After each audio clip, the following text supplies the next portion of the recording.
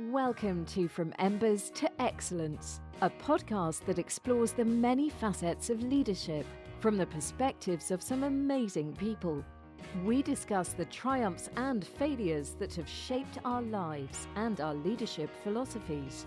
It isn't whether we fail that defines us, but when we do fail, how do we respond? Leaders dust off the ashes and use their failures as fuel to work harder and as lessons to come back wiser and stronger, more resilient, more determined, and more committed to excellence. And now, here is your host, Dave Hollenbach. Okay, so today I'm interviewing Tim Jones. He is the engineer at Station 76 for Orange County Fire Rescue. He was hired back in 2003. What was your hire date exactly? So my hire date was actually September 11th, 2003 is my official hire date for Orange County Fire Rescue. So I think that was very cool of them to do that, to make that our official date. So it's quite memorable, obviously. Yeah. Now you grew up in New York. Yep. What part of New York? I grew up in the Bronx. Right. So yeah, I grew up in the Bronx, New York. I was born in 1976. My mother and father were my father was born in North Carolina. My mother was born in the Bronx. So she's still in the Bronx. My mother that's home. That's where she was born and raised. She gets down here to visit whenever she can, but that's home. My dad passed away when I was a senior in high school. But until then, we had, like I said, an amazing relationship. He was definitely a huge part of my life, a huge influence. A lot of my hard work ethic was from him. Not that my mother didn't work hard, but I just saw my father wake up in the morning, go to work, come home, take a nap, take care of us, feed us. And then by the time we're settling down doing homework, he's getting dressed to go back to his second job. So that was a huge influence in my life. What did your dad do for a living? So my dad worked for Parks and Rec. So basically in New York City, they have a big thing called Parks and Recreation. And what he did for them was basically make sure all the city parks in his area had what they needed to be effective. So he made sure that they were clean. So sometimes I tell people he was a sanitation worker because he did go out there and clean some of the parks. When he first started, he made sure they had games. He made sure that the basketball hoops were taken care of. Later in his career, when he got a little bit older, he moved into an office and kind of just supervised a crew of people. So. What was his second job? He worked at a bar, believe it or not. So growing up, my dad was a bar manager. A good buddy of his owned a bar, and he worked there. And I remember a few nights, many nights, I should say, falling asleep on the pinball machine. Like they set up a little stool for me in front of the pinball machine, and I'd sit there, and my dad would work, and I'd fall asleep on the pinball machine. So yeah, you can say I kind of grew up in a bar just a little bit. So a little bit of background between you and I. We worked together at Station 71. Yep. You were one of the more senior firefighters there when I got assigned there as the lieutenant. And there had been many a nights that you and I would sit up in the day room watching TV, talking about this and that. And it was clear to me early on that you had a great deal of admiration for your mother. And part of that, I think, was mainly because of the example that she set for you and your brothers. What did she do for a living? So when my mom first started her career, she stayed at home for a little while with me and my brother. And then she went and she worked downtown Manhattan for a law firm down there. And she was a secretary. My mother went to school and she learned how to write shorthand, which most people probably don't know what that is now. But she learned how to write shorthand. She was a typist, blah, blah, blah. She did whatever she needed to do for this law firm. She did that for many, many years. Again, one of the reasons I have a lot of respect for my mother is because, again, I remember her waking up at, 4 or 5 o'clock in the morning, having to walk to the bus stop, to take a bus, to take a train, to get into the city, which us New Yorkers call Manhattan the city, to get into the city and, stay there late and watched her come home late. So she's always done that. Again, my mother's trajectory in her career is after that, she decided she wanted to work for the Board of Education. So she was a secretary for the Board of Education I think she did that almost 20 years. She retired recently and she went back. And since then, she's just been going back to school and getting her degrees and and things of that nature. So I think me and my mother graduated from college around the same time. Like she went back to school and got her degree when I was in school getting mine. So it's pretty cool. Now, you were a senior in high school when your father passed away. Yes. Now, after you graduated from high school, did you go right into college? I didn't. So, brief story. When I was in high school, again, I worked in the city. I lived in the city. I worked in the city. My parents, were city workers at that point, all worked, and I wanted to become a fireman. I told myself that this is what I'm going to do. I'm going to go straight from high school. I'm going to take the test again, living in New York, it would have been FDNY at the time. And I went and got all the books, got all the study guides, got everything I could get. So my mother was just very adamant about me wanting me to go to school first. My father had just passed away. I knew we didn't have the money to afford it for me to go to college. So it was something that weighed heavy on me. Again, to make a very long story short, I decided after speaking with my mother, I had a couple of cousins who are extremely academics. And so between pretty much my mother and my two cousins that are both, very, very smart individuals, they convinced me to go to college first. So I went to college for a couple of years. I got an associate's degree, realized that college was just not my thing. I did well. I did very well, actually. And after college, I went back to New York. I moved around. I did some things. I had a degree in marketing. And I just started to live life. Like I traveled. I lived in California for a while, back to New York, and so forth and so on. And then I was living in California on September 11th, 2001. A buddy of mine called me and was like, hey, you know what's going on? I was asleep. I just got home from work. Obviously the time difference. I was like, no, what's up? He's like, man, just turn on the TV. Make a long story short, turned on the TV, saw what was going on. And of course, the first thing that went through my mind is if I would have went right out of high school, would I or could I have been there, right? So that really touched me in a way where it was like, that's it, I'm done. I packed up my stuff. I moved back to Florida, I believe in October or November of 2001. I applied for the fire department. Didn't make it my first go around. I had a very bad driving record at the time, a little bit of too many tickets for Orange County to hire me. But I applied again after that and got hired. So what college did you go to? Delhi State University in New York. It's a small school, upstate New York in the Catskills. Beautiful, beautiful country. A lot of people think of New York, they only think of, the city. But upstate New York and the state of New York itself is absolutely gorgeous. So I went to college upstate New York. And I know that you were in a fraternity. What's the name of your fraternity? Sigma Phi Rho. Sigma Phi Rho was the fraternity. Very young fraternity back then, which was one of the things that I really enjoyed because it gave me the opportunity to help build with this fraternity, and all the things we did, the charity work and everything was just amazing. So yeah, we did have some fun. We did party a little bit, but a lot of what we did was just help out in the community, which I thought was awesome. We did a lot of mentoring programs, training programs to get people jobs when they got out of school. So to me, that was all a big part of it for me. So one of the things that has always struck me when, through getting to know you, working with you, late nights, sitting in the day room talking, waiting for the next call. And then seeing you operate on scenes and watching you mentor younger firefighters was, I wouldn't say it's a natural ability. I tend to think of leadership ability as something that's learned and developed over time.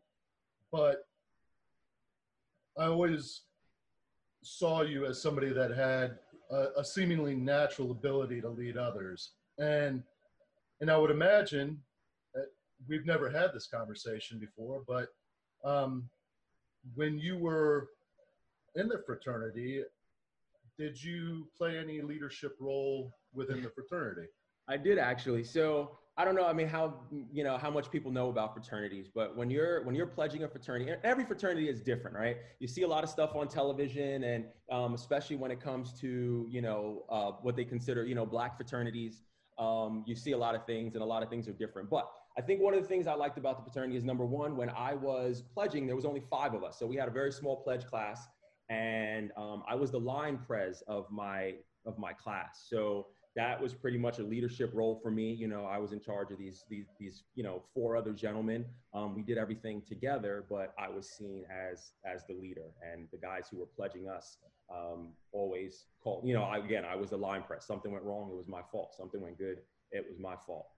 Again, like I said, being in such a young fraternity, again, some of these Black fraternities been around since, you know, 1919, 1908, 1920, you know, and we definitely weren't, you know, that old. So it gave me the opportunity to actually make a lot of changes and be able to be seen as a leader. And I definitely relish the opportunities that were given to me by being in a fraternity, and learned a lot. So after you graduated from college and you went in to the private sector. Retail. I went into retail. You know, and it was right out of school. I guess when I first got out of high school, before I really decided I was going to go to college. Folding sweaters at the Gap? Folding sweaters at the Gap, man. I really did. And listen, so I'll tell you what my title was. I worked at Gap, right? And I worked at the largest, at the time, it was one of the largest retail stores, grossing dollar-wise in the country. But anyways, right there on 34th and Broadway, right by the Empire State Building. And I was my official title was an upper level denim expert, right? So I was an expert in women's denim jeans. So that was my niche. So yeah, I started in retail, man. But I did a lot with it. It was a great career. So yeah, I started in retail when I first got out of high school, and then when I got out of college, it was something that I was good at. So it was a good way for me to just start making some money. So I did retail for a while. Now, when you got hired on with the county, and you know they paid for standards in the MT school, and then you go through orientation once you've got all your certs. Correct. In orientation, did you have any type of leadership role? You're pretty tall. What are you, like 6'5.5"? I like to say 6'6". It's easier if I round up. So I just go with 6'6". So you kind of stand out. Yes. So I'm gonna say this because I've been told by other people in my class is that yes, they saw me as a leader, but no, I wasn't like the whatever you want to call it of the class leader. My class leader or anything like that. No. Okay. And then when you finished orientation, I think I remember you got assigned to Station 81. Correct. The old Station 81. The old Station 81, yeah. The which was as busy. I mean, that was one of the busier stations. From dusk till dawn was your motto. Mm-hmm. You were there because you had sinned. That was. And how many years did you spend there at 81? I spent probably, and again, you know, a lot of people may or may not know this, but you begin to float after, back then it was like 3 months. You spent 3 months there and began to float, but I was in Battalion 5, so between 81, 63, 71, in that area, probably 4 or 5 years. I think I officially put in my transfer out of 81 when they moved into the big station. So again, whether people know or not, we went from this tiny little hunting cabin to like this huge 4-bay station right off of, 417. And it was just too many people for me. I really enjoyed just the smaller team, and so it just wasn't for me. Not that it was bad, it just wasn't for me. So I put in the transfer. I wound up at 63 for a little while. And that was weird just because I was still floating every single shift. So then after that, I put in for 71 and got 71 and then spent the rest of my career there until I got. Tell me a little bit about your leadership philosophy, how you developed, what were your influences that has shaped your leadership philosophy, maybe some individuals that influenced your philosophy, and so I'll give you a brief story, right? And I think this might have been part of the start for me. I said I was a retail junkie, right? I loved it. It was what I did. When I moved back to Florida, this is when I first moved to Florida. I worked for CFI, right? And it was They pretty much own Westgate and all that nonsense. So I had an early morning job where I worked from like 7 a.m. to maybe 3 p.m. in the afternoon. And I just had a lot of time to kill. And I've always had two jobs. It's just what I do, again, from the influence from my father, I guess. I've always had two jobs. So I went back to what I knew, which was retail. And I was like, hey, I'll go get a job at the mall, you know, folding sweaters in the afternoons. And Jen was her name, and she was the store manager at the time. And she hired me right there, which was no problem. After about 3 weeks, she comes up to me, and I worked, you know, from maybe 6 o'clock till 9, 10 o'clock till closing, folded up my little section and made sure it was good. And this is one of the things she told me. She goes, for a part-time employee, I've never seen anyone work so hard. And I told her, well, I just have pride in what I do. If someone comes in and looks at that table, for instance, I want them to be like, wow, that table looks better than the rest. Maybe some of that is ego driven. Maybe we'll get into that a little bit later. And it may be. I think sometimes leadership, you know, you have to have some type of an ego. But again, like I said, we'll get into that later. So anyway, she was like, you're really good at this. She goes, number one. She goes, number two, people gravitate towards you. And she goes, I've just noticed it since you've been here. People come to you and ask you for advice. People come to you and, you know what I mean? They want to be around you. People want to work for you. And that's something that clicked for me, you know, even at that, you know, at that time, just being a part-time employee. Make a long story short, Jen was the one that convinced me to leave CFI and come work back for the Gap full time as a store manager. So I did that for a bunch of years before I got, you know, back into the fire service mindset. But again, I think that was the point of it. She said, people want to work for you. And I thought that was huge. And I've always kept that in my mind as part of a background to my philosophy and leadership is people have to want to work for you. Now, how you get to that point, I think it's very different for different people. But I think at the end of the day, if you look at most leaders, people want to work for them. And I think that was huge. That, you know, that's right on point with a lot of what I teach is, you know, people follow others because they believe that they're going to benefit in some way from having followed them. Either they're going to learn how to be better. There's some sort of improvement in the way they operate, their knowledge level, whatever, their success by following this individual. So in your mind, what was it about you that led people to gravitate towards you? Again, I hate talking about myself. It's really hard to do so. But I think one of the things for me was I've always been the kind, and maybe you can attest to this and tell it a little bit better than I can, but I've always been the same person. I've always been a genuine person, right? I am the same guy today that I'm going to be tomorrow. So you always know what you're going to get. I think that's huge with leadership.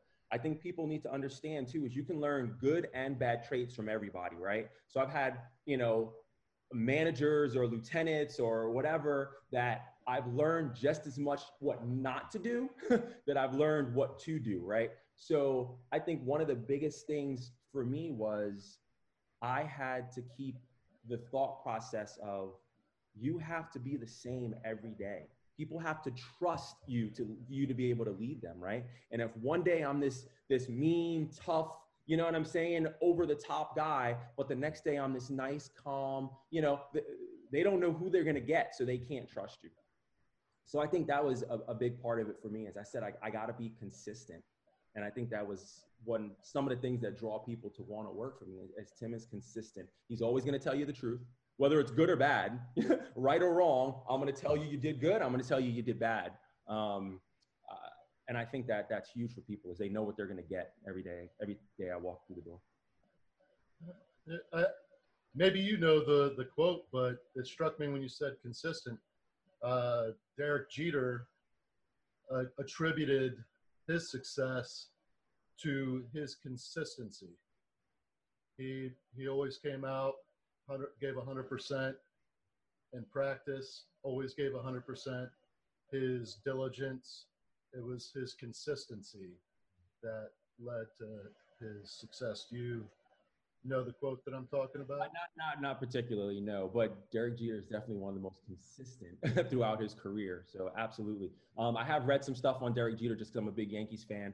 And they do say he was like the first one in the clubhouse, the last one to leave. You know what I mean? Like he was that guy where if anyone had a problem, they could always say, well, listen, Derek has done it. This, you know what I mean? And he was that guy where they were like, no, this is the way it's done around here. And this is the way Derek does it and it works. So let's just get it done that way.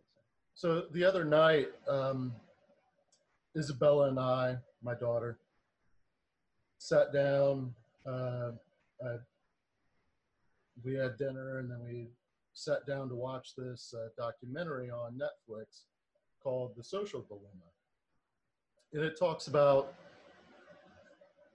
how social media caters to whatever views or whatever, you might follow certain media sources and you'll click on certain links, and the information that you're receiving is driven by what you want to read.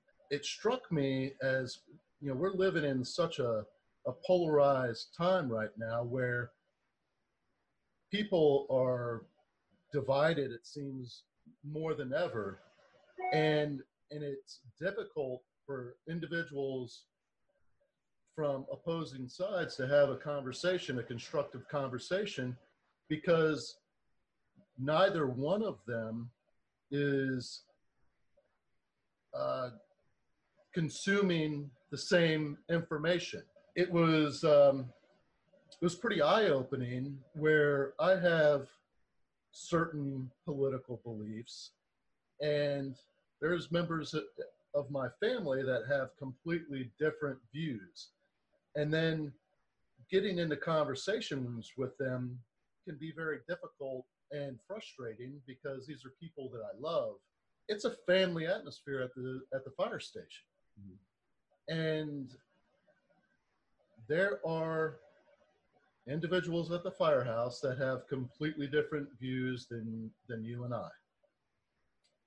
Now, how do you choose whether or not to engage in those conversations, or to say, you know what, I've got something else to do, and step away from the conversation? So going back to it, and again, it's a great question. When I've watched something similar, it may be the same one. And not only do they only feed you information that is what you like, they also feed you things that you don't like to keep you angry.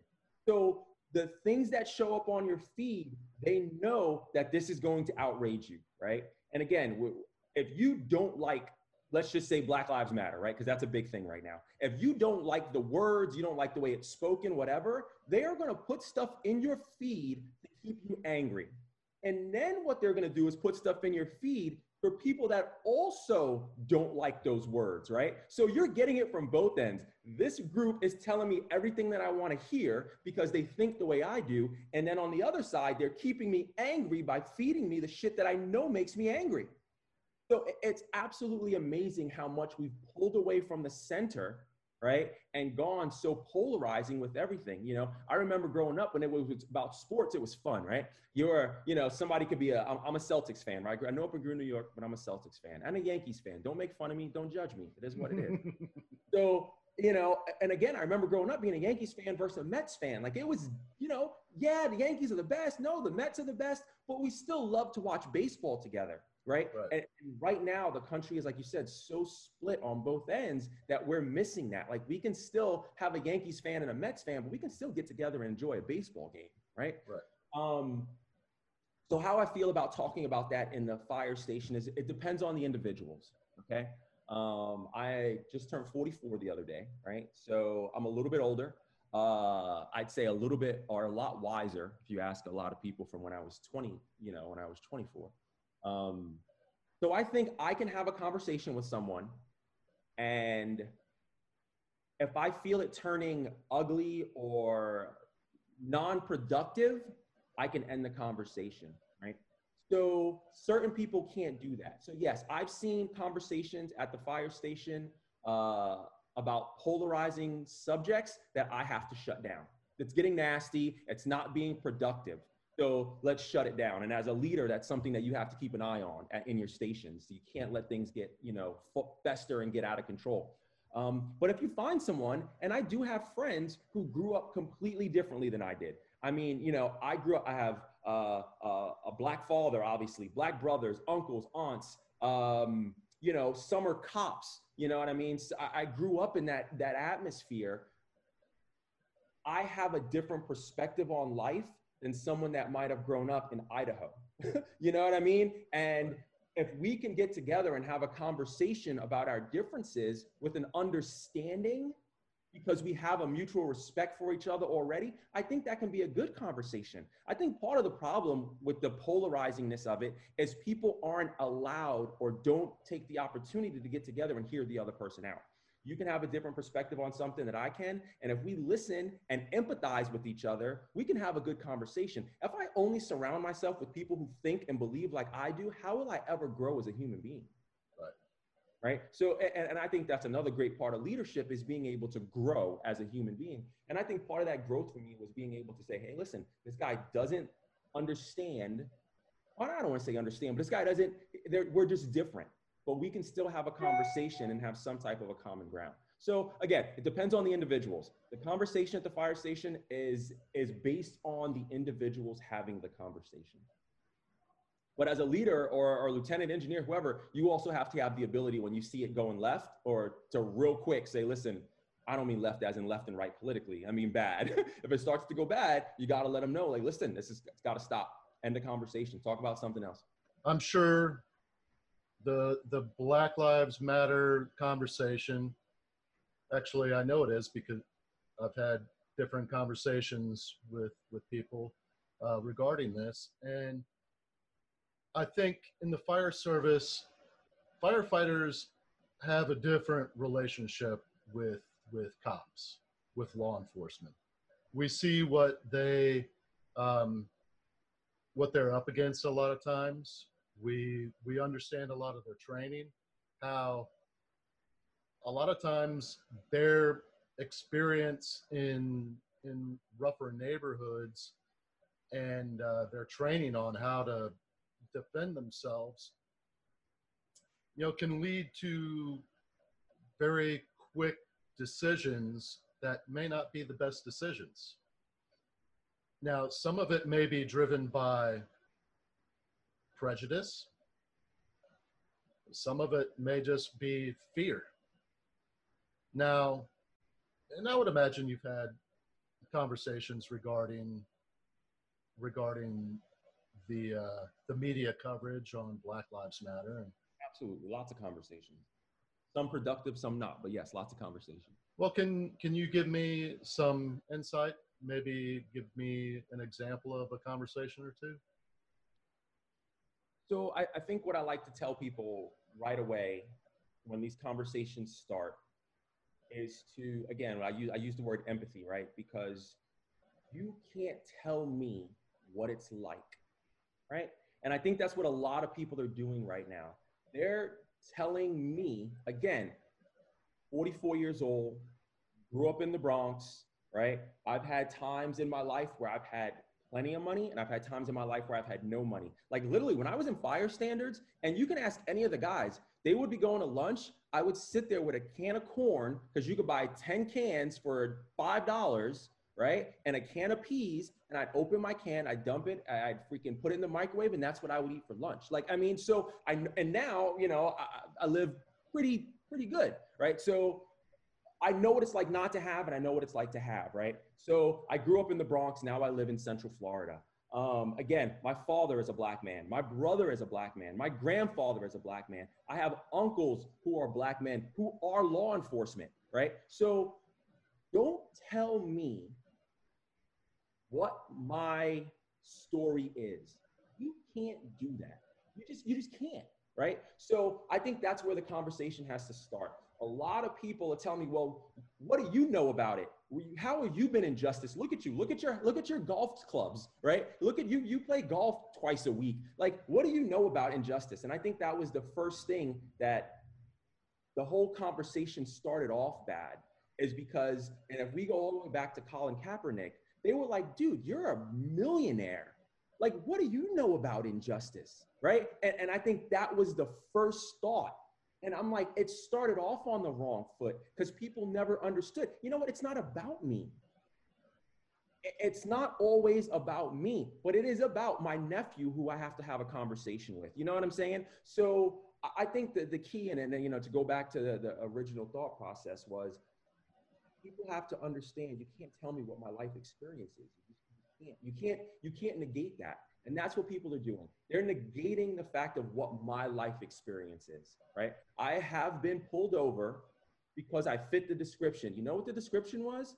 A young black male in jeans and a sweatshirt. In New York City, that is 90% of the population, right? So again, I was just pulled over because of, you know what I mean? And so I've been there, I've done that, right? Yes, my parents had the conversation, when you get pulled over, your hands are at 10 and 2 and blah, blah, blah. Those are conversations that young white men don't have to have with their sons. And there's a big difference. And I tell people all the time is Dylan Roof, right? And we can go deep, deep down this rabbit hole, but we'll try not to. Dylan Roof killed multiple people in a church while they were praying, right? So he walks into this Bible study. They're in there, they're elderly black men and women. They're praying, they're preaching, they're talking about the Bible, kills them all dead, right? He gets taken out for lunch, right? When they left there, they took him to get a burger. Then you have Tamir Rice, young black child, right? In an empty park with a toy gun. Within seconds of that cop pulling up, putting his car in park, he pulled out a gun and shot that kid dead, right? There are life experiences that some people have to go through and some don't. And that is a fact, right? So for you to say that, not you personally, but for someone to say that that's just not true, your life is okay, life isn't that bad, I think that's where the disconnect comes in. And until people understand, like, listen, you can't tell me my life experience, then it's going to be very hard to have a conversation. You made a very good point. The conversation that I've had, well, that my dad had with me, you know, I was kind of a punk growing up, and I was educated that, you know, if I'm ever pulled over, you know, you say yes sir, no sir, you roll down your window, don't make any sudden movements, that sort of thing, and you'll be fine. But there was never any escalation to that, like, you know, if you don't do that, they're going to rip you out of your car and grind your face in the pavement or anything like that. It was, you know, just, this is how you behave if you ever get pulled over. I think the big difference is and this is the conversation that was had with me, is you are perceived as a suspect or a threat, right? And that's the difference. So I get pulled over, and listen, and this is not, I said, I have law enforcement in my family, 98%. Just like there are bad firemen out there, there are bad cops out there, right? But the overwhelming majority are awesome, excellent, amazing, outstanding people whom we love and respect and have nothing but the utmost admiration for, right? What my parents always told me is you are perceived as a suspect or a threat, especially with my stature, right? You know what I mean? Being 6'6", at one point, 230 something pounds, like, you're a threat. And you have to be seen that way. Now, if you take the same guy, same neighborhood, but give him a different skin color, he's neither. He's being pulled over because he was speeding. Right. Right? So I think that's where the difference is. And a lot of people still shake their head. People are going to see this, they're going to read this, and they're going to be like, that's just not true. But again, that's you telling me what my experience is. You Right. can't do that. It doesn't, we can never have a conversation if you continue to tell me what my life story is. well, the experiences that I've had. Tell me about, you know, you said something about having a conversation with your nephew. Is that essentially how it went? Can you? Yeah, and so I have three nephews. One of them is 16, 17 years old now. I have a 4-year-old nephew and I have like a 1-year-old nephew. I know, it's crazy. Don't even ask. Crazy. Both sides. So anyway, my nephew is probably 6'1", 6'2". He's a football player, so he's in pretty good shape for his size. And I think between me and my brother, we have had to let him know that they're not all bad, right? There are some bad ones out there, but they're not all bad, okay? But you have to protect yourself because you don't know which is which, right? Initially, when you get pulled over, you don't know if this is going to be one of the good ones who just wants to give you a speeding ticket or one of the bad ones who's perceived you as a threat, right? You just don't know until you get into that conversation. So, we just tell him like, listen, I hate the thought of comply or die, right? And that's what we've gotten to in society right now. Everyone just says, well, comply, comply, comply. And if you comply, everything will be okay. But that's not what the police officer's there for, right? His job is not to say, he's not to be the judge, the jury, and the executioner, right? His job is to be, you know what I mean? The law enforcement officer. I'm here to enforce the law. And if that means arresting you, if that means putting you in handcuffs and putting you in jail, whatever the case may be. But when the law enforcement officer becomes the jury, I think that's when we have a problem in society. And we're seeing it more and more and more. It's not that these things haven't happened before, it's just they're being videotaped now, right? So before, when people said this was happening, everyone was like, no, you don't know what you're talking about. There's no proof, And now when we're actually seeing it, and people are like, oh shit, this actually happens, but we better keep denying it because if not, we're in a world of hurt. So I think until we get to the stage of stop denying it, and say, listen, these things happen. What can we do to make it better? Again, we can go down this rabbit hole really, really deep, but to become a law enforcement officer, right? You need how many years of training, right? Months, weeks, right? So to give someone a gun and a badge and tell them you are now a law enforcement officer and you have the ability to choose someone's life or death, how can you give them weeks of training? Right? Just logically, that doesn't make sense to me, right? So, and again, I've done my research on this. I've spoken to officers, young, old, black, white. They will tell you they get zero hand-to-hand combat training. Right? You get 1 or 2 days where you learn how to flip someone over or grab it. No, like to me, if I'm an officer, I want all the training. I want to learn Krav Maga. I want to learn arms tactics. I want to learn, hand-to-hand combat, jujitsu. Like I want it all because I don't want my gun to be the first thing that I go to, right? I want to be able to subdue a subject from what I've learned. And again, I think until we do a better job of training, and this goes with, and again, not sitting here picking on police officers. Again, like I said, family, friends, 98% of them are amazing people. But they'll tell you that they just don't get enough training when it comes to de-escalation, when it comes to hand-to-hand combat, when it comes to, what do you do when this happens? And again, that comes down to money and funding and everything else. And that's a whole nother conversation. But I think until we get that straightened up, it's still going to be a long road for a lot of people. Now, if you're comfortable going into it, I've had a couple of conversations on here, a couple of different interviews where we discussed, forms of misogyny in the fire service. And, the numbers of women that are coming into the fire service are greater than they have been in the past. Still, there's,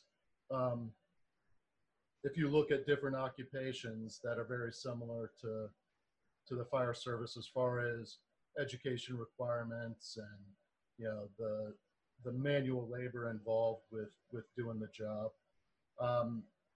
there are more women in those other occupations than there are in the fire service. And some of it tends to lean towards just the culture in the fire service, kind of a macho, male dominated field. You're living a third of your life with these individuals, 24-hour shifts most of the time, and close quarters.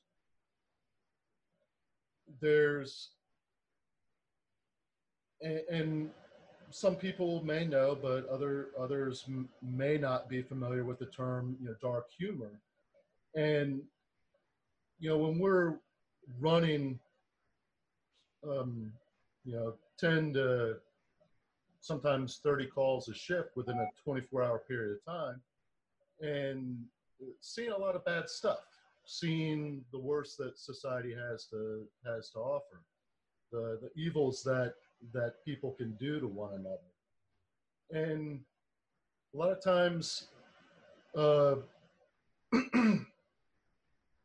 defense mechanism that we all learn is that, learning how to joke about it, to lighten the mood, because if you don't say or do something, you get consumed by, what you just saw. So, you have that dark humor. And then, I've experienced it when I've been on crews where there aren't any women.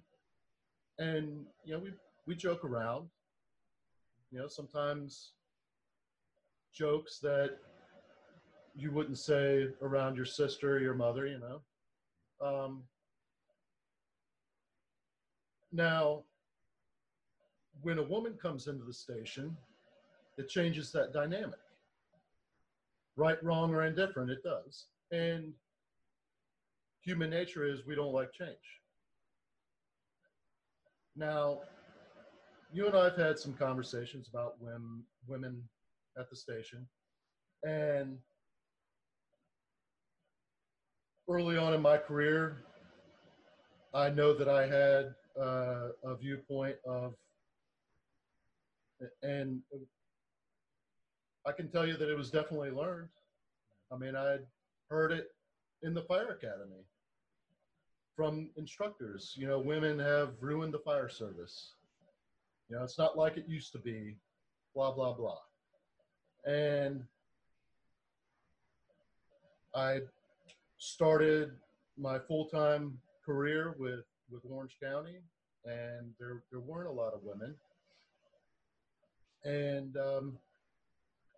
there was always the talk of, oh my gosh, man, you got to work with her, stuff like that. And it wasn't until later on where I actually had the benefit of working with some really strong, competent women. And it wasn't like a sudden light bulb went off. It was, oh, they're one of the good ones. And it took a little while. It took like a little tune-up job from one of my friends to let me know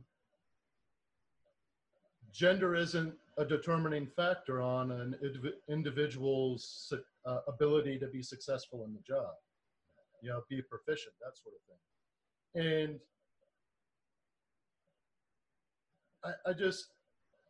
I know that you've had some experiences, and I know you have your own viewpoints, and whatever you're comfortable with sharing, I think could shed a little bit of light on the subject. I think it's, I look at it, and maybe this is the way I look at it, right? Most women don't want to be firemen, right? Like you said, think about what we do, right?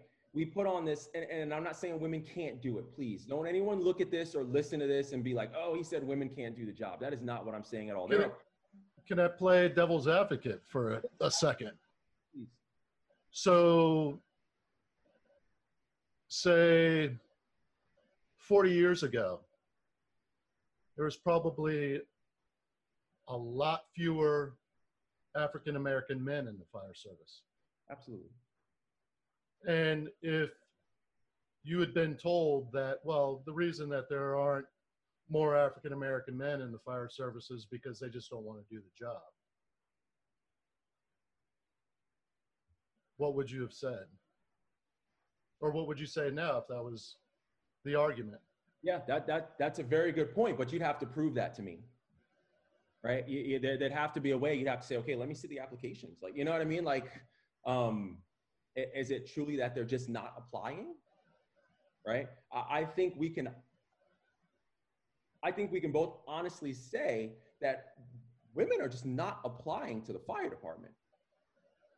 But they're going to other career fields where it's very similar in education requirements and you know the manual labor involved, you know. I think some of it though is, again, like you mentioned, the close quarters, right? Most women or most women's husbands are going to be apprehensive when they say, hey, listen, you guys need to all sleep together in a 400 square foot space, right? You use this, granted, we have women's and men's showers, but it's all very close quarters, right? So I believe that there's always been this thing that, you know, and again, a lot of women want to be mothers. So when you're a mother, it's very hard to stay away from home for 24 hours, right? You do an overtime shift, you're gone for 48 hours, you know, and I'm sure it's hard for fathers too, but obviously, you know, mothers have that different intuition, especially when they're infants or newborns. But I just honestly believe that there aren't a ton of women applying to the fire service, right?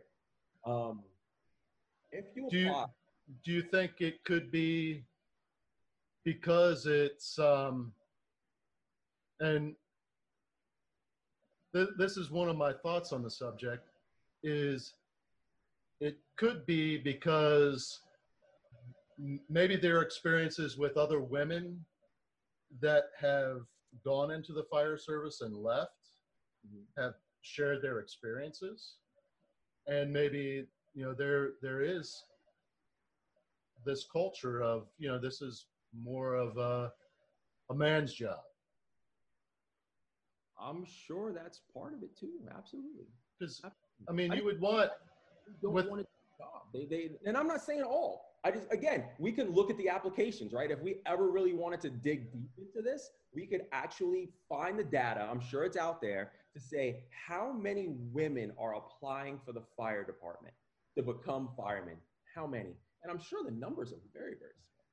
I could be wrong, but I would assume the numbers are very, very small. No, and that is very, I mean, that parallels to other career fields that, you know, have similar requirements as the fire service. But they actually have higher numbers. And it's, so I know that you've worked with a lot of women in your time in the fire service. And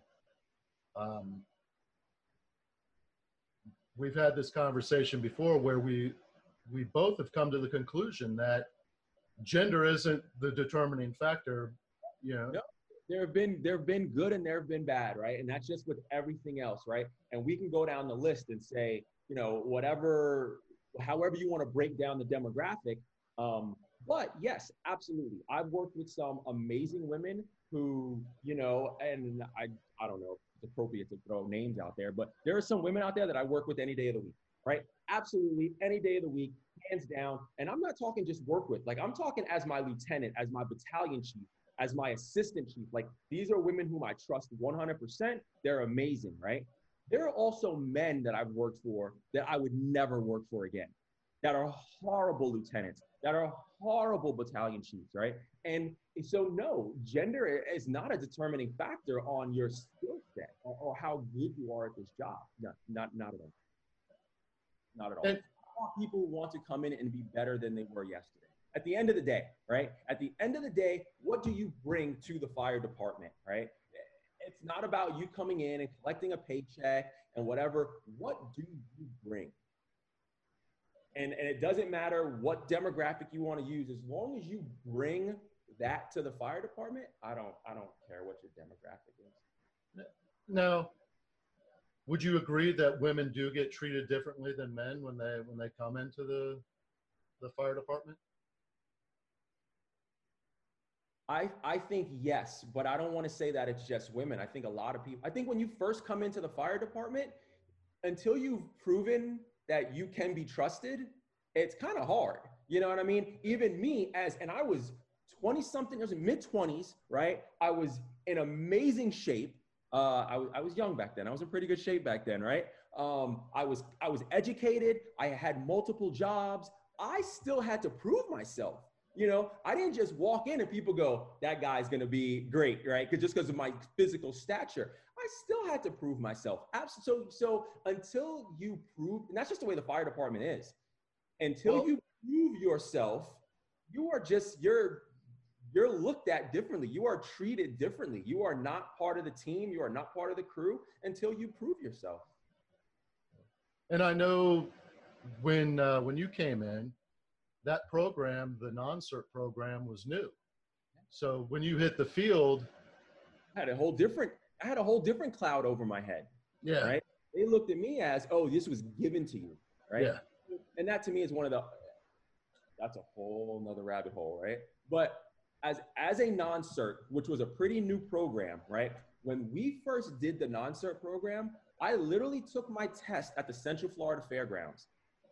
Thousands, not exaggerating, thousands of people sitting in there taking a written test. They took 20 something of us, right? So to me, we whittled down from thousands to 20 something. That's not giving anything. No one gave me anything, right? And then after that, I still had to go to EMT school and pass. I still had to go to the same fire standards. Listen, when people talk shit about the non-cert program, I tell them, where did you go to get your standards from? Central Florida Fire Academy. Guess where I got my standards from? Central Florida Fire Academy, right? So we're no different. So stop. That is the hugest problem. Well, not huge, but to me, that is a problem that we have in the fire department where people try to put and that's just a society thing, right? Everyone wants to put someone against someone else, right? We're going to put the non-certs against the certified. You know what the difference is? You went to school at a different time than I went to school. It's the only difference. Yeah. We both went to the same school. We both had to become certified firemen, period. Right? And if anything, all you had to do was fill out an application. I had to fight 2,000 other people to get my spot. Yeah. So. But yes, I was treated differently. Absolutely. Absolutely treated differently. So, and you know, I hate to say it's just women when they come into the fire service. I think it's everyone. I think that first few weeks, that first few months, you're treated differently. I don't know what I can say around you. And this goes for men, women, black, white, it doesn't matter. I don't know what I can say. That dark humor that we speak of, right? I don't know what I can say around you just yet. So no, yeah, you are treated a little bit differently. People are a little quieter around the fire station the first couple of days someone new was there. It's not as much banter. It's not as much fun because yeah, we're like, listen, I don't know this guy yet. And until they can prove to me that they can be trusted, I got to watch what I say. Yeah. Now, one thing that again, if you're comfortable talking about it, everybody, it's part of life. We all make mistakes. We all have failures. One of the things that, through a lot of my reading and research on history's greatest leaders, you know, you'll find that something that isn't written about a lot is the failures that those great leaders experienced. And a lot of times you can attribute those great failures to their coming successes. You know, those failures shaped, you know, how they operate. They learned lessons. They proved to themselves that they're tougher than maybe they thought they were. They proved to themselves and others that they're resilient, that they don't give up. Now, if you're comfortable talking about it, you know, I'd be curious to find out what maybe one of your biggest failures, either professionally or personally, something that maybe shaped how you operate now, a lesson that maybe you could share that would help others avoid the same pitfall? I don't know, man. That's a tough question. Not that I don't, I mind talking about it, but and not that I don't have failures personally and professionally, but I'd really have to think and say, like, what is like one of my worst failures? I mean, I don't know. I do want to tell you a story though before I forget, and this does kind of go with what you're saying about about failures. Is we were on a call one day, and you may or may not remember this, right? It was at Stonebridge Apartments, where if people don't know, that is literally stone's throw from Station 71 to where the apartments are.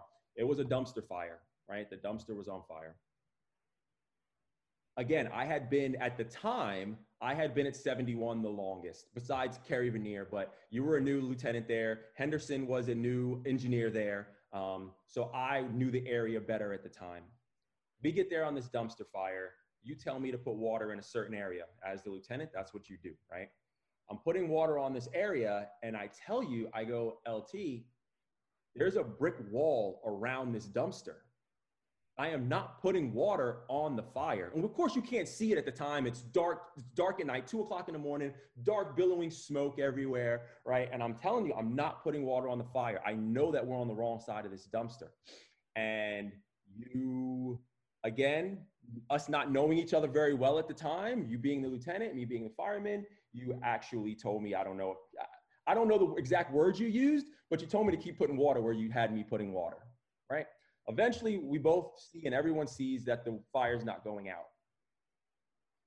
We reposition, we make the necessary changes, we put the water where it needs to go, and the fire goes out, right? So my first impression, or one of my first impressions of you as a leader was, who does this guy think he is, right?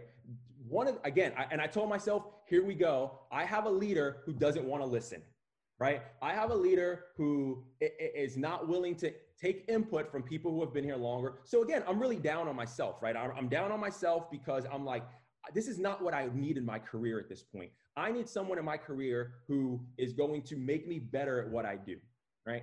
Make a very long story short, after everything is wrapped up, we make the necessary adjustments, we clean everything up, we go back to the station.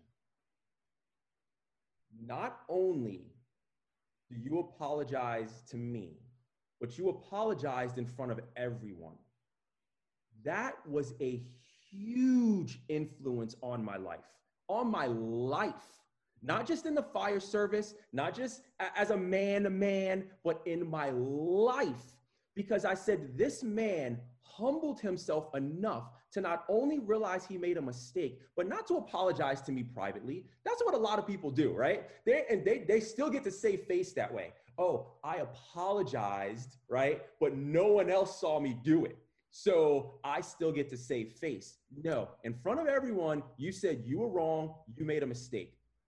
Huge influence, like I said, on my life, to be the kind of person who would say, not only have I made a mistake, but I need to let everyone else know that I've made this mistake, right? And this is how I go about fixing it and rectifying it.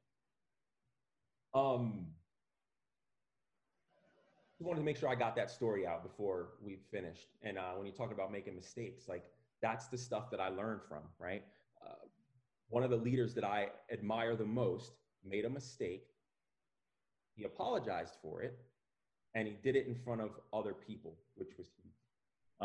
So as far as like, you know what's funny is that I do remember that fire.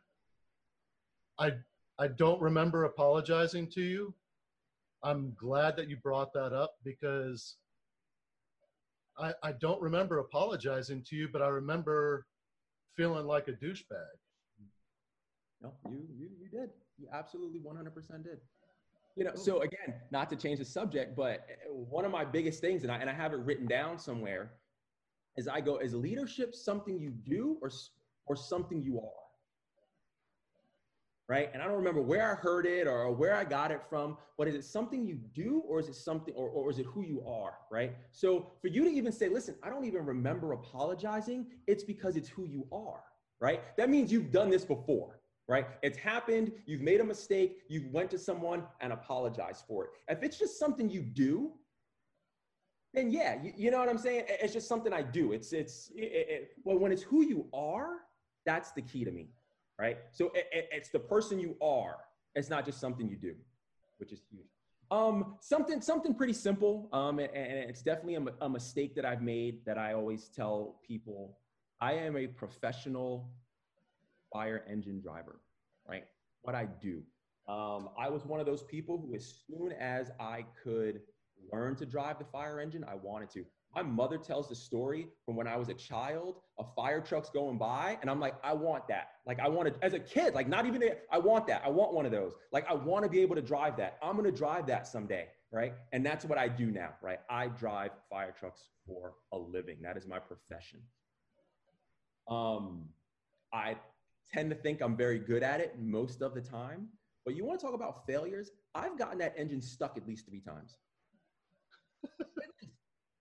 And I mean, one of them I think we dug out on our own. The other 2 we had to have towed. Okay, one of them was in the middle of 417, right? So the traffic cam was on me. There was an accident, and we don't need to get into the whole story, but there was an accident. So traffic was backed up, right? So for people listening, 417 is yeah, a major toll road. Major toll road, like 6 lanes, 3 lanes on each side, major toll road. Traffic backed up on both sides, and me trying to take a shortcut, I got stuck in the median, right? So the thing is, again, I have a great leader now, right? My lieutenant is amazing. I was so down on myself. Like, I wanted to go home, right? Because I felt, and it wasn't just the embarrassment, it was everything. Like, my head wasn't even right? I was so upset with myself. I was so embarrassed for him.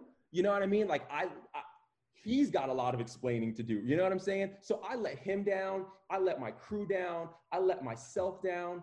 And I beat myself up over that one for a long time.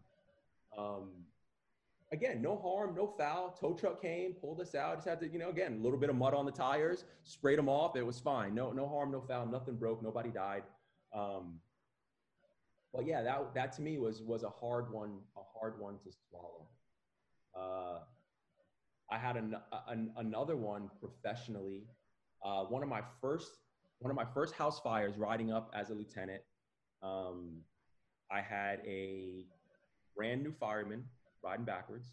And okay, so let me explain something, because not sure, but maybe there's people that aren't familiar with the fire service.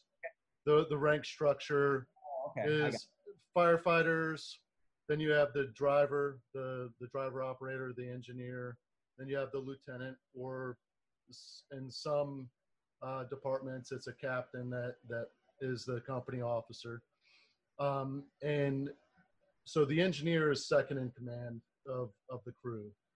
And there are times when, if the lieutenant is on vacation or out sick, or maybe they're riding in a different capacity, a higher rank, the engineer can move over and ride as the company officer, and they get paid an incentive to be in that position. You have to go through additional training to be able to, and a checkoff process to be able to be qualified to ride in that seat. So you, as the lieutenant, you're in that seat, and go ahead. Let me take a step back to the other story real quick, since where you're talking, I thought about this. I had to eat that, as far as me making the mistake of trying to take that median, right? It was wet. It had been raining. It's in a dip. Like, and I go back and think of all the things that I should have, thought of before I made the decision.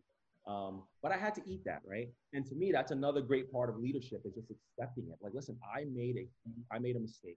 I will never do it again, right? But I made a mistake. But I had to eat that, right? I had to go around, and of course, everyone. And another thing about the fire service that that again, if we could change the culture, would be really cool. Is so many people are quick to point out each other's flaws, right? And I don't know what that comes from. If that comes from I'm better than you because you made a mistake or whatever the case may be. But that's something else that we need to do, man. We love beating up on each other when we make a mistake, which is crazy. That's a whole nother subject. So get back to the other one. There was a fire. I had a brand new fireman riding backwards, and I had a brand new guy who had just learned to ride up as an engineer. So this person was driving me. I was the lieutenant. There was a fireman there. Make a very long story short, it was a house fire. Things could have went better. And I learned a lot from that. And I'm going to, at the very end of it, I think what makes leaders also leaders is we also seek out our mistakes to learn from them, right? So after that fire was over, I sought out people whom I trusted to ask, what could I have done differently, right? And I did. I reached out to one of the battalion chiefs that was there, and I stopped him, and we sat down, and we actually sat in his car, you know, in the battalion chief's vehicle, and we talked for about 30 minutes, you know, and he didn't, you know, beat me up or anything like that. He was just like, listen, these are the things that make you better. Is next time maybe do this sooner, or next time maybe do that. And I think that's awesome to have that type, you know, of leadership where you can go to someone and say, listen, help make me better. And they want you to be better, and they listen, and they give you the advice that you need, and give you the confidence to do a better job next time. I've definitely had some failures in the fire department, man. Absolutely, where I've made some mistakes. But I always try to take those failures and learn from them. I seek out the individuals that I trust, and I go, this is what happened. You know, what can I do better? How can I not, you know, I don't want to say make the same mistakes, but, you know, how can I avoid these pitfalls? What can I do? What can I do better? You know, there's a saying in the fire service, telegraph, telephone, telefirefighter. Yeah. Oh, yeah. So when people on the department make mistakes, have failures, it doesn't take long for that to spread. No, not at all. Sometimes by the time it gets to the other side of the department, it's embellished. But by and large, you know, you get a sense of what occurred.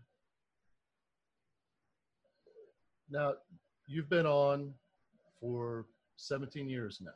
You know, throughout your career, I'm sure you've been privy to some pretty good mistakes that people have made.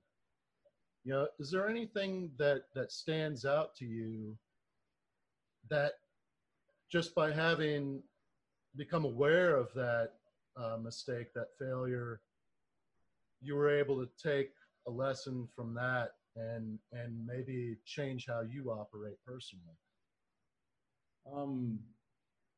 Say that again. Can you rephrase that question so I understand a little better?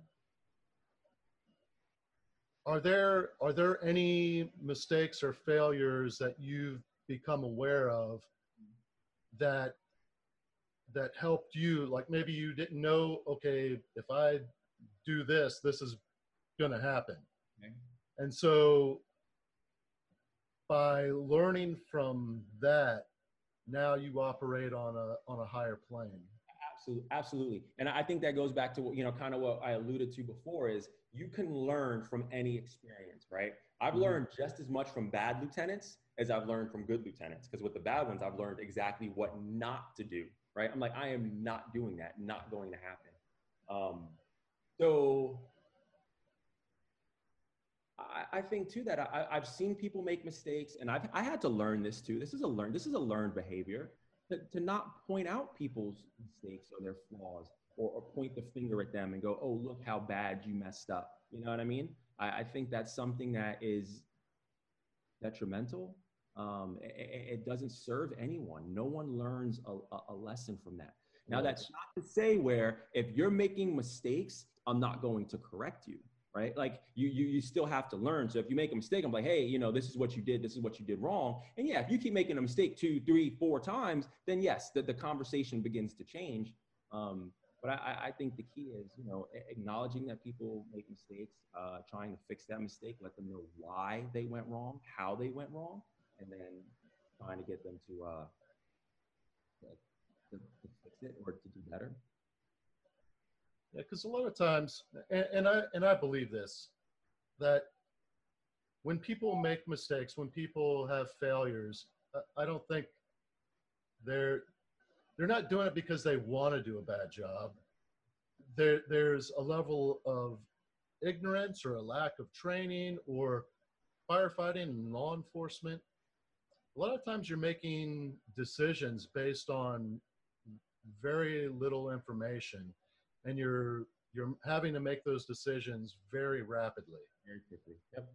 And if you lack the experience or the exposure to a similar event, your ability to determine the right path to take is very small. You know, your decision-making ability is diminished. So the chances of you making a mistake, it's greater. So when somebody talking about before is the fact that you have to be enough of a man and a leader to listen to other people, right? Because this person may have a little bit more knowledge on this subject at this time. That doesn't mean you're not the lieutenant. That doesn't mean you're not as good as this person. That just happens to mean that right now, this kid knows about roofing because his father's a roofer and he's helped his father put on hundreds of roofs. So when he tells you, you see that crease right there? That is not good. Listen to this kid. You know what I mean? And I think that's exactly, you know, what you're saying is, you know, some people have experience that you don't, and you better draw from that experience. If not, you're gonna fail. And well, from the perspective that I was coming from is more along the lines of a supervisor. When you have people on your crew or people in your battalion or when they make mistakes, maybe try not to jump to the conclusion that discipline is required. Maybe you can use this as a learning opportunity. Let me use this opportunity to develop this person, and you know, I can correct them in private, and I can kind of maybe coach them into bringing that failure forward in front of the group so that other people can learn from it. Absolutely. Because if one person makes that mistake, how many others just haven't been in that position to make the same mistake? Right.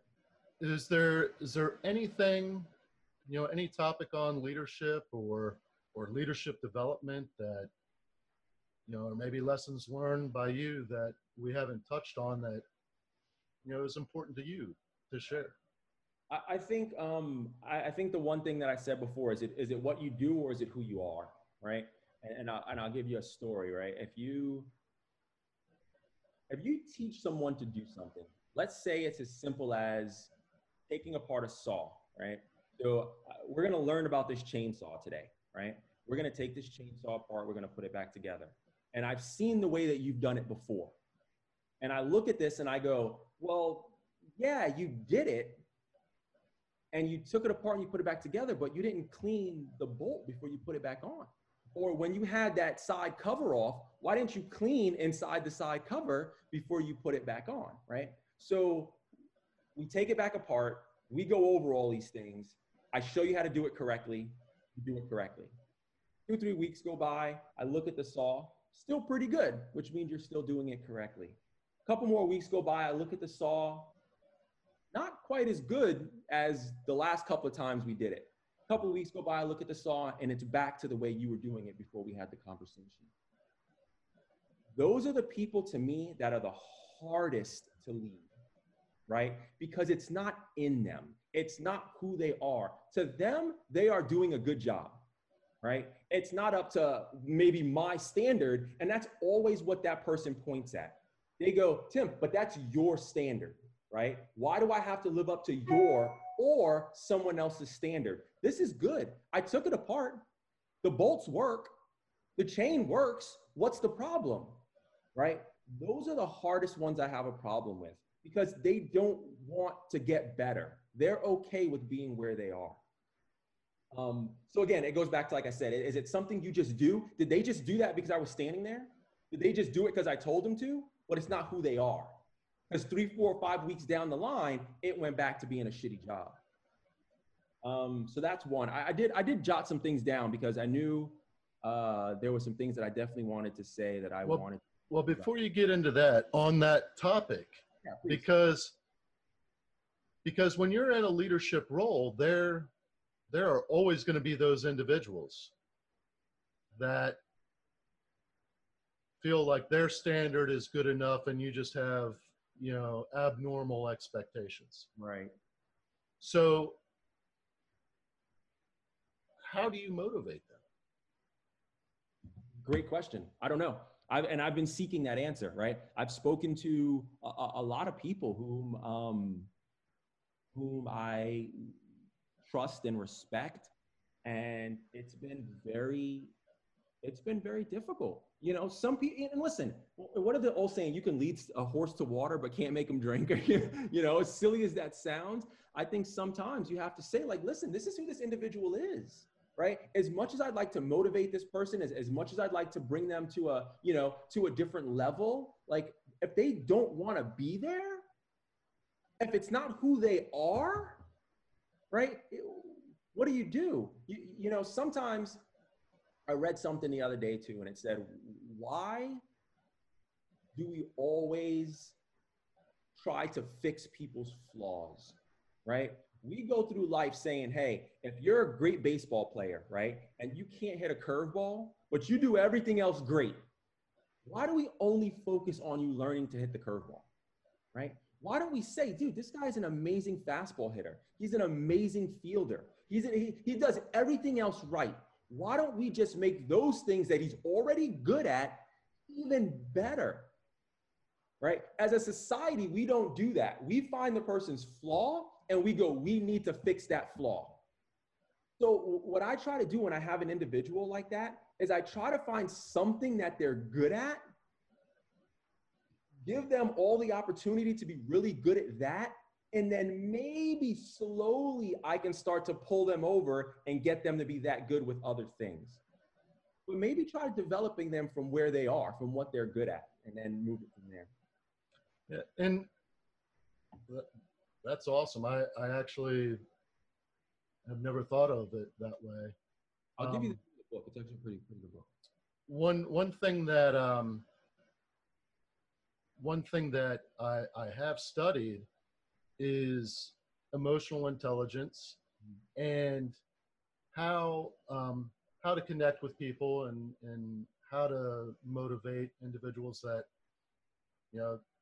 they seem to lack that gene, the ability to be motivated by normal means. And I can say that I have had a couple of opportunities to employ that. And it was effective, is getting to learn that individual's motivations, getting to learn, what it is that they want out of the position that they're in, and tying what you want them to do to their version of success. What that requires is getting to know that individual, like talking to them and actually listening a lot more than you're talking, asking open-ended questions to just really pull out, because sometimes, it might take months of working with somebody on shift, getting to know them to figure out what drives them, and figuring out some way to tie in the standard that you want them to meet with the saw, which that attention to detail ties into so many other things. Yeah, absolutely. So, and Jocko has a good quote, and I'm about to butcher it because I don't have it memorized very well, but it's something to the effect of, if what you're doing as a leader is not working, but you continue to do the same thing, but just get louder, more angry, more poignant, it's still not going to work. You're going to start to push this person away. And to me, that was huge. Like that was, because again, I'm like, wow, that just makes so much sense. And that's exactly it, man. Sometimes you have to change your style. Sometimes you're like, this style does not work with this guy. Right? I need to figure something else out. Me continuing to get mad and pushing my style harder is not going to change, where this person's at. So sometimes you got to change your style. All right. So back to. Yeah. Let me see. Hopefully it's not too far away. So I had the pleasure of going to the Engineers Academy. So basically, like I said, if people don't know, once you become the rank of engineer, from fireman to engineer, Orange County sends you to an engineer academy. And during those couple of weeks, you learn different things about pumping, you learn different things about leadership skills. I had the ability to teach in one of these classes, right? To teach new engineers how to become great engineers. And while I was given that, I had sat down and, they were asking me, certain things like what works for you? What's this, what's that? And I came up with these list of things that I had them, just kind of jot down. So whenever they had a problem, they could go back and look at these.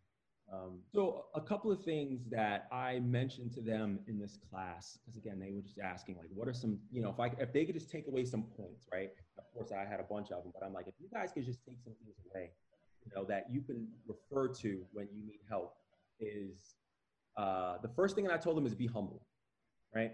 As a leader, you have to be humble. And I'll tell a quick story. I was down there teaching saws one day to the new recruits, and we're going through some saw stuff. And this kid is just kind of sitting there and kind of disinterested and really not paying attention. And I kind of call him out in front of the class, being a little bit, I was a little bit stern with him. And finally, I'm asking, like, what is your deal? Come to find out that he had some type of lawn service and had worked for Stihl for, you know what I mean? And knew this saw 100 times better than I did, right? So it's not that he was saying what I was doing was wrong, but he just had other things he could add to the conversation. And him being in a recruit class, he didn't know the appropriate way to approach it. So he just kind of sat back and was disinterested. But being humble, I told like, hey, come on up here, man. Like, I'm going to go sit down. I'm going to have you teach this class. You have better knowledge at this than I do, right? And I'm okay. This kid's a 20-something-year-old kid, maybe not even 21 yet, right? He's a recruit. I've been here 15, 16 years, but I was humble enough to say, listen, you know more than I do on this subject, right? So be humble. Take criticism. If you guys want to write some of these down, take criticism, right? And again, when you are taking criticism, take it from people that you respect, right? So if I have no respect for you and you're criticizing me, chances are it's going in one ear and out the other, right? But when you take criticism, make sure you're taking it from people that you respect, their opinion, listen, and it'll help you get better, I promise. Admit when you're wrong. Huge for me, right? I was wrong trying to drive across that median. Right? I can admit it. I was wrong. I made a mistake and I was wrong. But you have to admit when you're wrong. With the dumpster fire, I just happened to know where I had been there before. I knew where it was. And you were able to admit, hey, I was wrong. You were right. There are so many people in the fire service that have so much experience and life knowledge that you have to just be able to admit when you're wrong. The next one is show respect.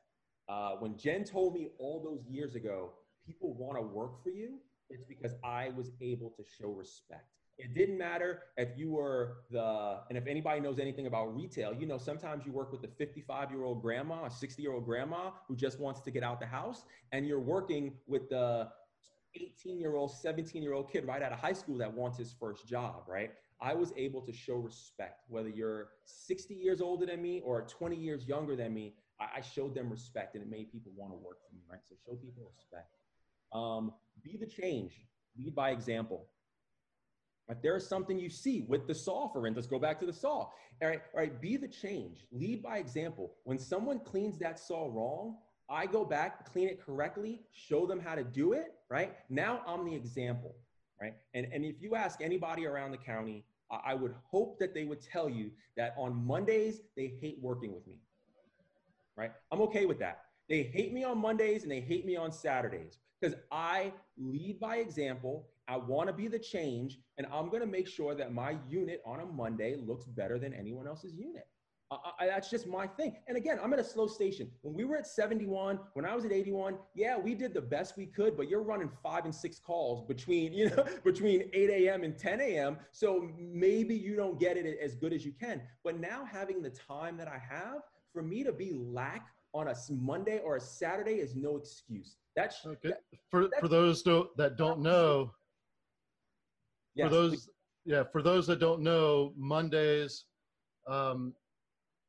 and it's different in different departments, but in Tim's department, Mondays are like a field day on the units. The apparatus gets cleaned, the tools get serviced, all the compartments get cleaned out, everything is inventoried, and it's just like getting that unit to 100%.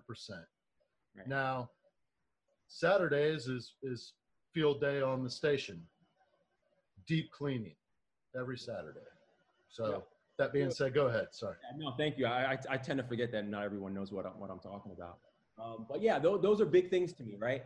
And again, I think that helps with my leadership style is people know that this is what's going to happen, and I'm the same. I'm the same every Monday, right? So I think people appreciate that. Take responsibility.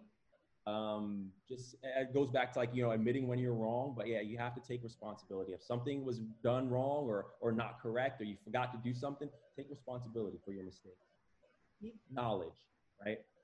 I don't care if you're at station 84 or station 51, right? Complete different ends of the spectrum. And I don't mean just in call volume, but I mean actually in the area in which you serve. 84, very, very rural. 51 in the middle of the city, right? So no matter what, seek knowledge, right? You can seek knowledge. I can learn from the guys at 84 because they're going to fight more brush fires than me, right? I can learn from the guys at 51 because, they have 5 units on scene by the time 84 has 2. So, you can learn from depending on what side of the county you're on, or whatever. Take time to seek knowledge out from other people who may not have the same experiences that you have, right? But seek knowledge. It's out there. Read books, people. Listen, we live in the information age, and we are probably living in the time of the most uneducated populace I've ever seen in my lifetime, right? The education is out there. It's flowing. You can watch videos. You have audio books. You have all of this knowledge at your fingertips, and we refuse to take advantage of it. I'll never understand that. So seek knowledge. One of my things that I learned was start, stop, and continue when I am training someone or trying to teach them something, or even in just like a discipline faction, is I need you to stop what you're doing right now, right? Whatever it is, if we're just stop what you're doing. I need you to do it this way, right? This is the way that it should be done. But I want you to continue doing what you do well, right? So we're starting the conversation immediately with this needs to stop, right? I cannot have you walking around on calls in flip-flops, right? Just obviously something absurd, but that needs to stop immediately, right? What you need to start doing is putting your boots on every time we leave the station. But you know what you do really well? Your uniforms are the best pressed uniforms in the station, right? Your shirts always have creases in them. Your brass is always shined. So that start, stop, continue model, I think that's one of the things I might have learned from Jen all these years ago. It's really good in helping people get to the next level. Show character and integrity, huge to me. Huge. Character and integrity are huge. If you don't have character and you don't have integrity, I don't want to work with you, right? Because chances are you may walk into a house one day and you may see some money sitting on the counter and you may need to have some money because your wife just lost her job, right? You have to have character and integrity in this job, right? I take my laptop to work every day. I leave it on my bunk. When I'm working out or leaving, I take the money out of my pocket. You know what I'm saying? Like fire stations are notorious, you know what I mean, for having things laying around. And so just be very, very cautious of your character and your integrity, because once you lose those, you can't get them back, right? It's very, very, very hard to come back from something like that when someone, you know, if you're attacked at your character or in your integrity. There's a big difference in being liked and being respected. There are a lot of lieutenants who are liked. Why? Because they don't make you do your PIPs. They don't make you do your street tests. They don't care if you wear your uniform appropriately. Yeah, they're liked, but trust me, those people aren't respected, right? They just can't be, because they're just worried about being liked. I'd rather be respected. Because if you're respected, you're liked. How do you want to be remembered? Was huge for me. Again, maybe that's ego driven, which we really didn't have a chance to get into today, but a lot of that, it may be, a lot of it may be ego driven for me. But how do I want to be remembered, right? I want to be remembered as the guy who was consistent. I want to be remembered as the guy who did a great job. I want to be remembered as the guy who never said enough was enough. Like we can do better. I wanted to bring people to the next level. Okay, I want to leave this place better than I found it. And that's not mine. Somebody told me that years and years and years and years ago. And they said, leave this place better than you found it. And it's stuck with me ever since.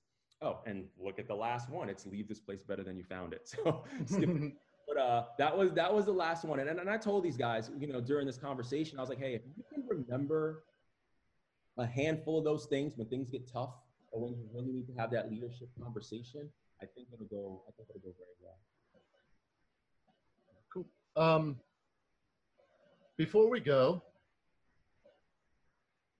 I'm going to share 3 books that I've recently read or am reading now. And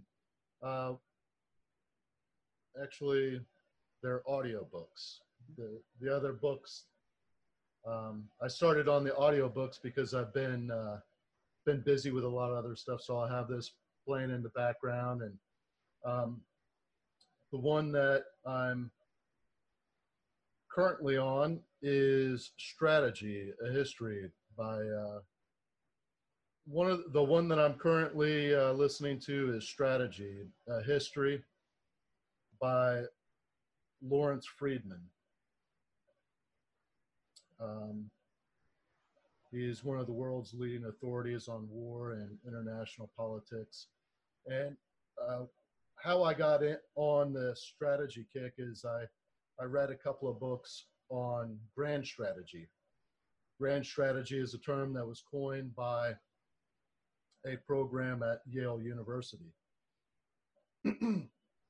And it's essentially developing these academics that are going to end up in positions of authority or leadership, even like political positions, that sort of thing. Our armed forces send officers to this program.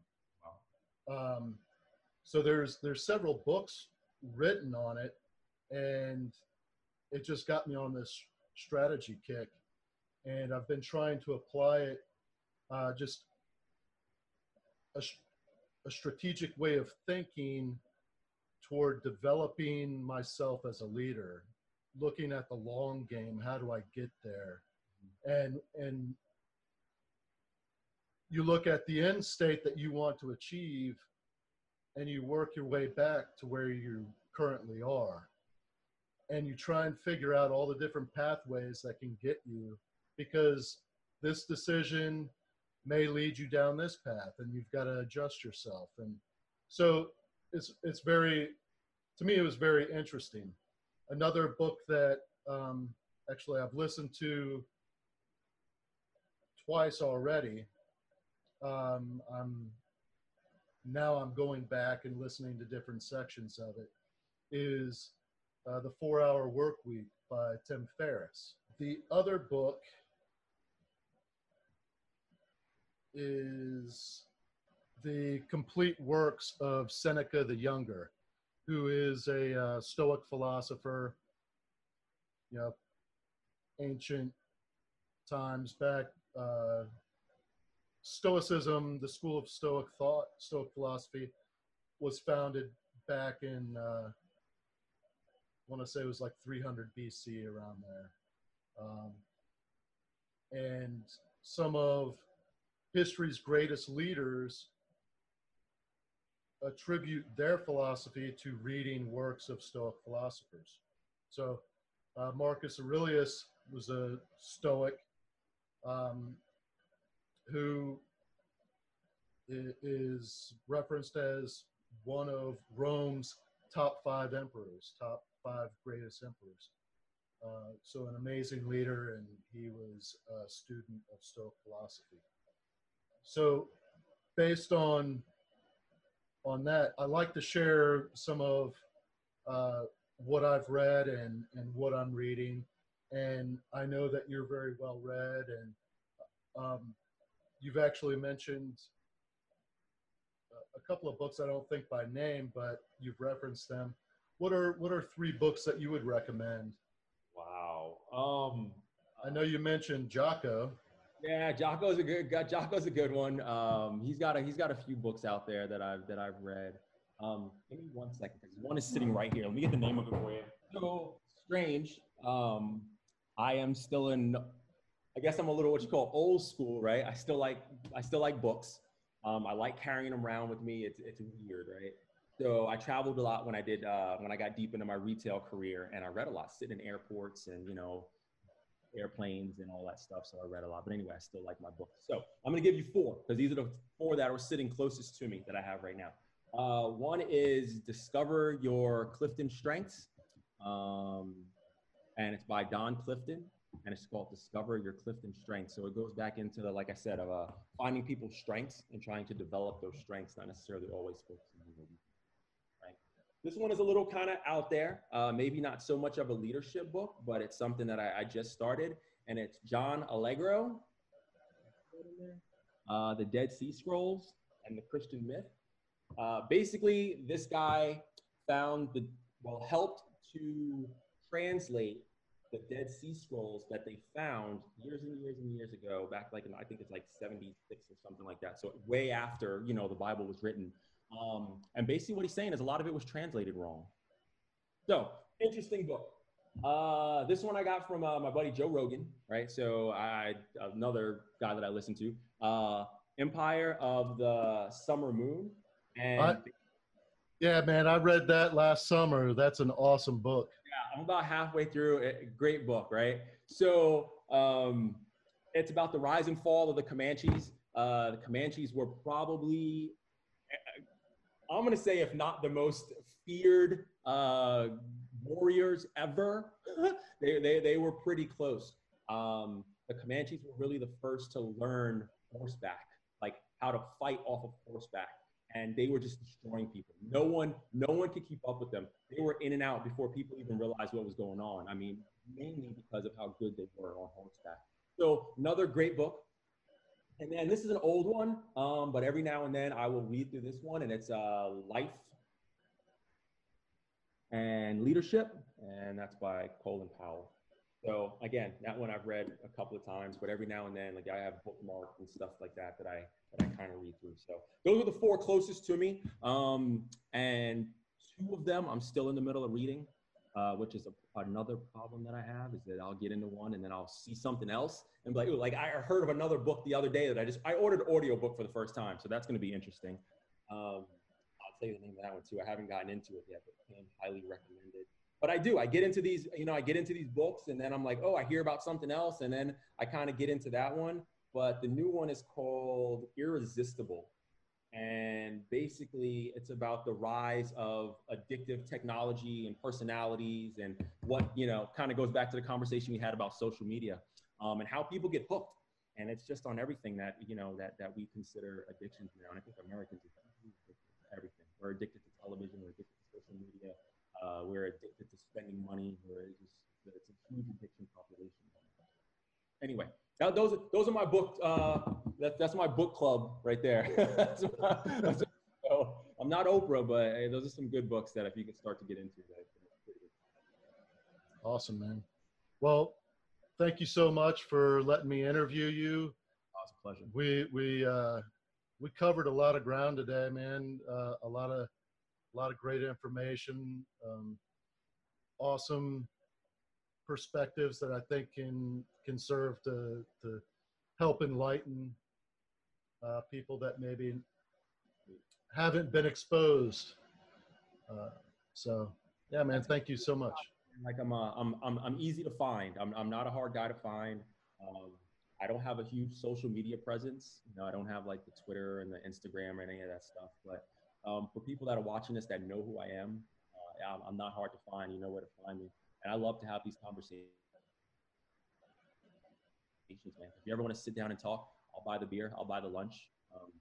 These are conversations that need to be had. I think this is a lost art form. I really, really do. I remember seeing my dad and my brother and my uncles just sit down with their buddies and have lunch and talk about life and about other things and different perspectives.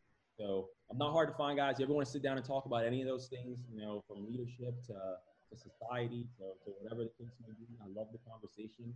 I love the intellectual thought.